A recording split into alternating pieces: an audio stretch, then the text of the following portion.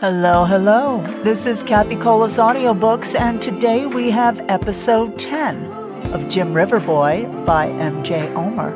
We travel back to when Claire forces Josie to get the abortion.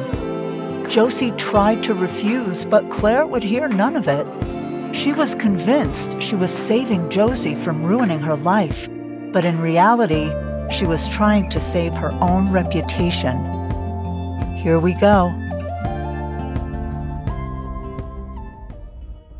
A slight swishing sound filled the air as the cattails brushed against one another like two lovers in a tango dance. From her vantage point on the hillside, Claire watched their brown heads bob and weave around each other as if flirting was their only means by which to communicate. The sun was never seen, but its light shone abundantly, constantly, and in all directions. The sun never set here, not in this in-between place, as she was referring to it in her mind. So it radiated above her now and beckoned her to use its illumination to shed light on her shadows. She could feel the tug of the Holy Spirit, stronger than it had been these past several years. Ignorance is bliss until ignorance no longer holds up its end of the bargain, and bliss evaporates. What remains behind is truth. And truth, she knew, was hard to hide from. It always emerges. It always shows its face eventually. It always forces us to either face it back or lose part of ourselves to its power. If we choose the latter, then truth exits but leaves denial in its place, internally destroying us little by little in a way that no healthy eating or daily exercise can heal. And so, Claire found herself face to face with the truth once more. "Tell me," the inner voice beckoned. Her chest was locked up, feeling hard as stone as she fought the calling. She'd been in this place before, several times, but always managed to push the voice away and leave its insistence a memory for a short time before it returned, requesting that she listen, hopeful that she would. The battle between free will and submission is strong and profoundly difficult. Easier to submit to free will than to submit to the Creator's call to repentance and a changed heart, mind, and lifestyle. But easier doesn't mean pain-free. The only way to true peace is to come clean, face the truth, and be honest before the Creator. Oh God, her mind started to reel. I don't even know where to start. I can't even remember the last time I really openly talked to you in silent prayer, let alone out loud. Her Catholic upbringing was full of routine, pomp and circumstance, obligations and formal procedures. Personalization was optional, like many religions are, and hers was missing. Once upon a time, perhaps it existed, when Alan was alive. But since that hot summer 12 years ago, it had grown cold and hard. Giving up on God because you don't feel He's listening or hearing or answering prayers or even cares is one thing. But feeling as though God has given up on you is entirely different.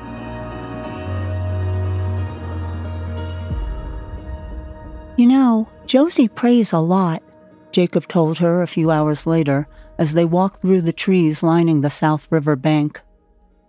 The birds were chirping like a Sunday morning choir, and Claire knew she'd never heard anything more beautiful in her life. "She thanks God for her healing, and she prays for your heart and mind to be healed too." Claire was deep in thought, mindlessly twirling a piece of brome grass between her fingers while its counterparts brushed against her legs. That's why she leads those support groups, right? She looked over at him. It's therapy for her too, to help others find peace and forgiveness. He nodded and smiled. "She's seeing that silver lining, that thing God does with bad situations. She's pursuing the good that He's brought out of her pain, and she's allowing herself to be used by Him to help others. She understands that He never lets anything bad happen to His followers without turning it into something good later on." "What good has come out of it for me, though?" I've been overly miserable for the past 12 years and have a dysfunctional, ruined relationship with my daughter. Have you been miserable because of God being God? Or because of your own choices? He countered, stopping in his tracks as he waited for a response. With a faint sense of irritation, Claire realized this young boy was reprimanding her. And although it was in the most tactful, innocent way, it still stung. For the past 12 years, she'd been attending church weekly, sometimes twice a week, taking Holy Communion once a month and giving of her time and money to the church. But she was no closer to God than the day she chose to push him aside for personal pleasure at the age of 15. She turned to face him. I regret a lot of things I've done, choices I've made, attitudes and whatnot. I guess I don't understand why I can't find peace or even be happy anymore. Regret is not the same as repentance. She scowled openly at him. The pain of past regrets can cause us to continue to make poor decisions. It's basically self-destruction because we're unhealed and damaged and trying to push through life with a broken leg, which is what it seems like you've been experiencing. But the good news is that regret can also be used to draw us closer to God through true repentance. That's like finally going to the doctor to get a cast on your broken leg so it can heal properly. I like that analogy, Jacob. Thank you. She smiled at the boy, grateful for his insight and amazed by his wisdom. He truly has a connection to God in a way I can't explain. You see, we can regret a lot of things we do or say, thinking that by feeling bad about it we'll be forgiven. But if we don't confess those things to the one we offended and seek forgiveness and learn from it, then it's kind of pointless. But the Lord has heard it all from me. I tell him my struggles and needs, and constantly pray for help. Jacob interrupted. Have you told him about the abortion? July 1993. What? No! Josie defended herself. You can't do this! Claire's mind traveled back to the day she and Josie drove across the state line. The memory was so engraved in her mind, even despite her attempts to dislodge it, it still played out before her like it happened yesterday. I can and I will. The choice is not yours, Josie, Claire said sternly, eyes never leaving the windshield with its black wipers swishing the moisture away from her line of sight. A fine mist coated their small two-door Chevy Beretta as it sped down the interstate. The fog hung low, making visibility limited. Josie had been oblivious to the schemes her mother was plotting until this morning. Before the sun rose, Claire jolted Josie from sleep, instructing her to dress in sweatpants and get in the car in 10 minutes, not revealing their destination on purpose for nearly a half an hour. It's murder, Mom! Her shrill voice was frantic with fear when she was informed they were going to a discreet clinic to terminate the pregnancy. Claire's expression was stone cold, completely indifferent to her daughter's pleas. If you have this baby, it'll ruin your life. I guarantee it. And besides that, do you know what this'll do to us in this town? Do you have any idea what the church will say about this crap? Her question was rhetorical, not that Josie had an answer for her anyhow. We'll be shunned and looked down on for the rest of our lives. It won't ruin my life, she pleaded. Oh, really? So you can just forget about college and you can tell your friends that you've decided to be like your mother, a night shift worker that has no social life or hobbies because of her kid. Claire's animosity did not slip by Josie, whose heart could nearly be heard breaking at the bitter confession. The judgment was thick and pungent in the small car. Josie shook her head, not sure what to make of her mother's comments. No, I can give it up for adoption and then start college. It'll only delay me by 1 semester, Mom. Her voice flat, the energy quickly leaving her as her mind struggled to understand how calloused her mother was being. Her mother glared at her. "Oh, really? So that'll work out just fine, huh, Josie? You can just hang out in the house for the next 8 months, so no one finds out about this? No church, no grocery store, no mowing the lawn, or even checking the mail, 'cause, God forbid, someone might drive by and see you?" Her sarcasm was so vehement it echoed through the car. "You're getting an abortion!"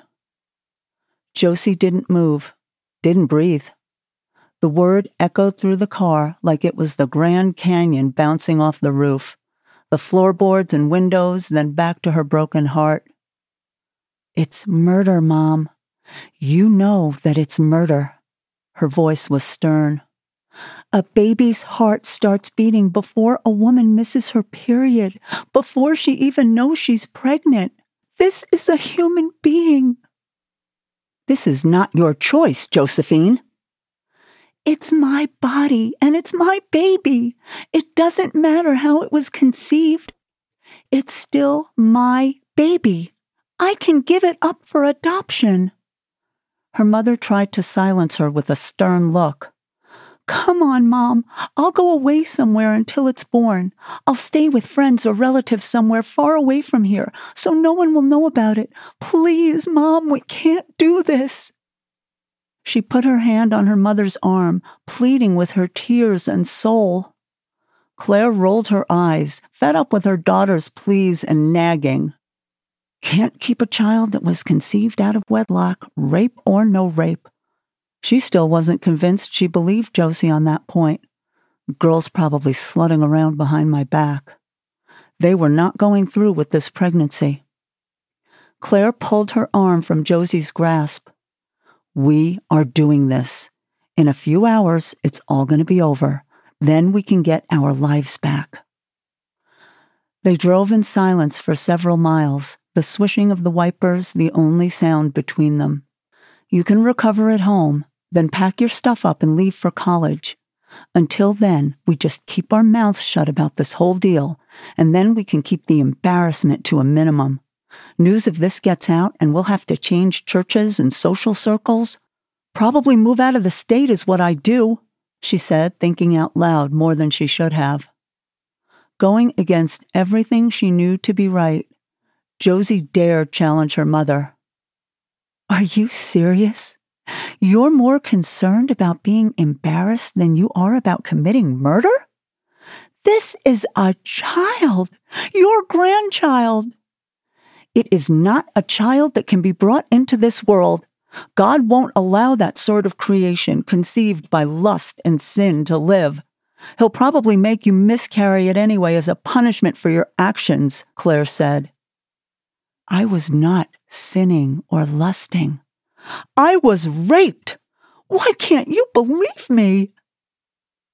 Josie was beside herself with confusion at her mother's lack of trust in her. Their relationship hadn't been super close because her mother worked a lot, but they talked easily when they were together, worked side by side, keeping their home and little acreage in shape, and didn't argue, ever. Until now. "Your sin has led you into this pit, and I'm going to get you out. Someday you can thank me for allowing you to still have a life and go to college and not be tied down with a kid." Claire motioned with her hands for Josie to open the glove box. Josie complied. "Give me those," indicating the pack of menthol cigarettes and lighter. Josie's jaw dropped as she slowly reached in for the items, putting them into her mother's trembling hands. She'd never known her mother to smoke, had no idea that was even an option.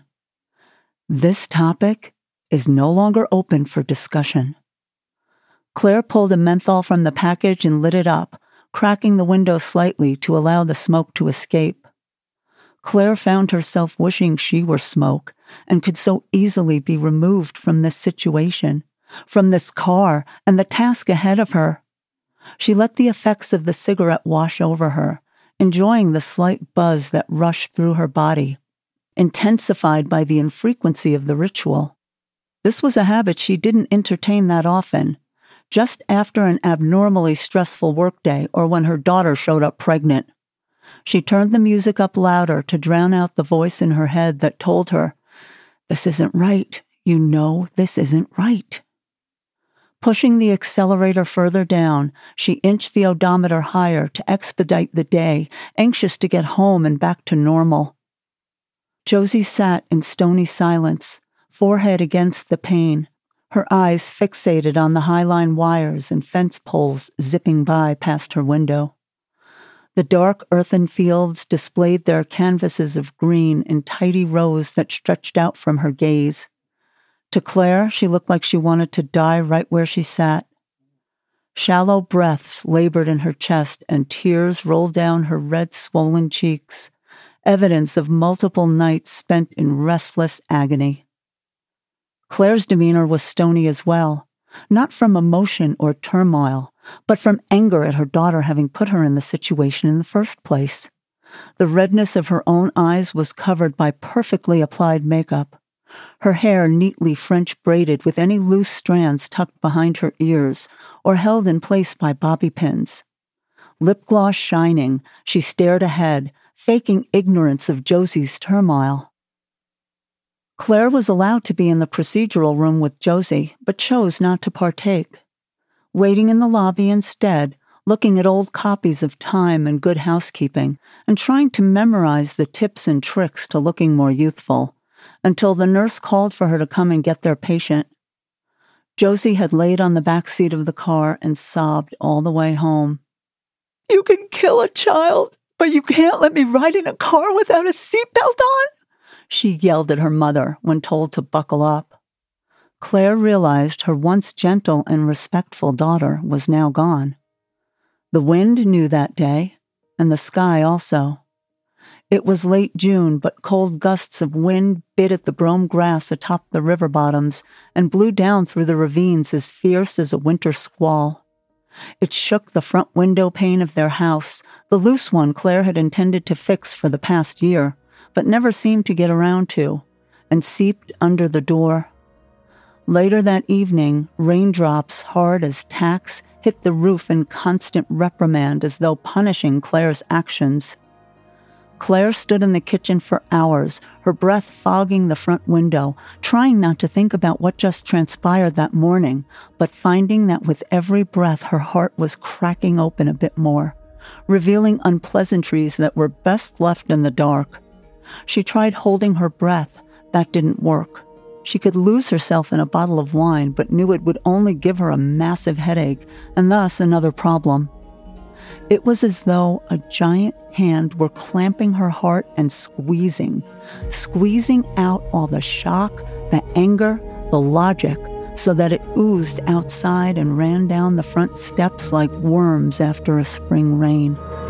She vowed to herself that dreary afternoon to never speak of the day's events ever again. She would instead forget them. Repression could be successful if repeated often enough.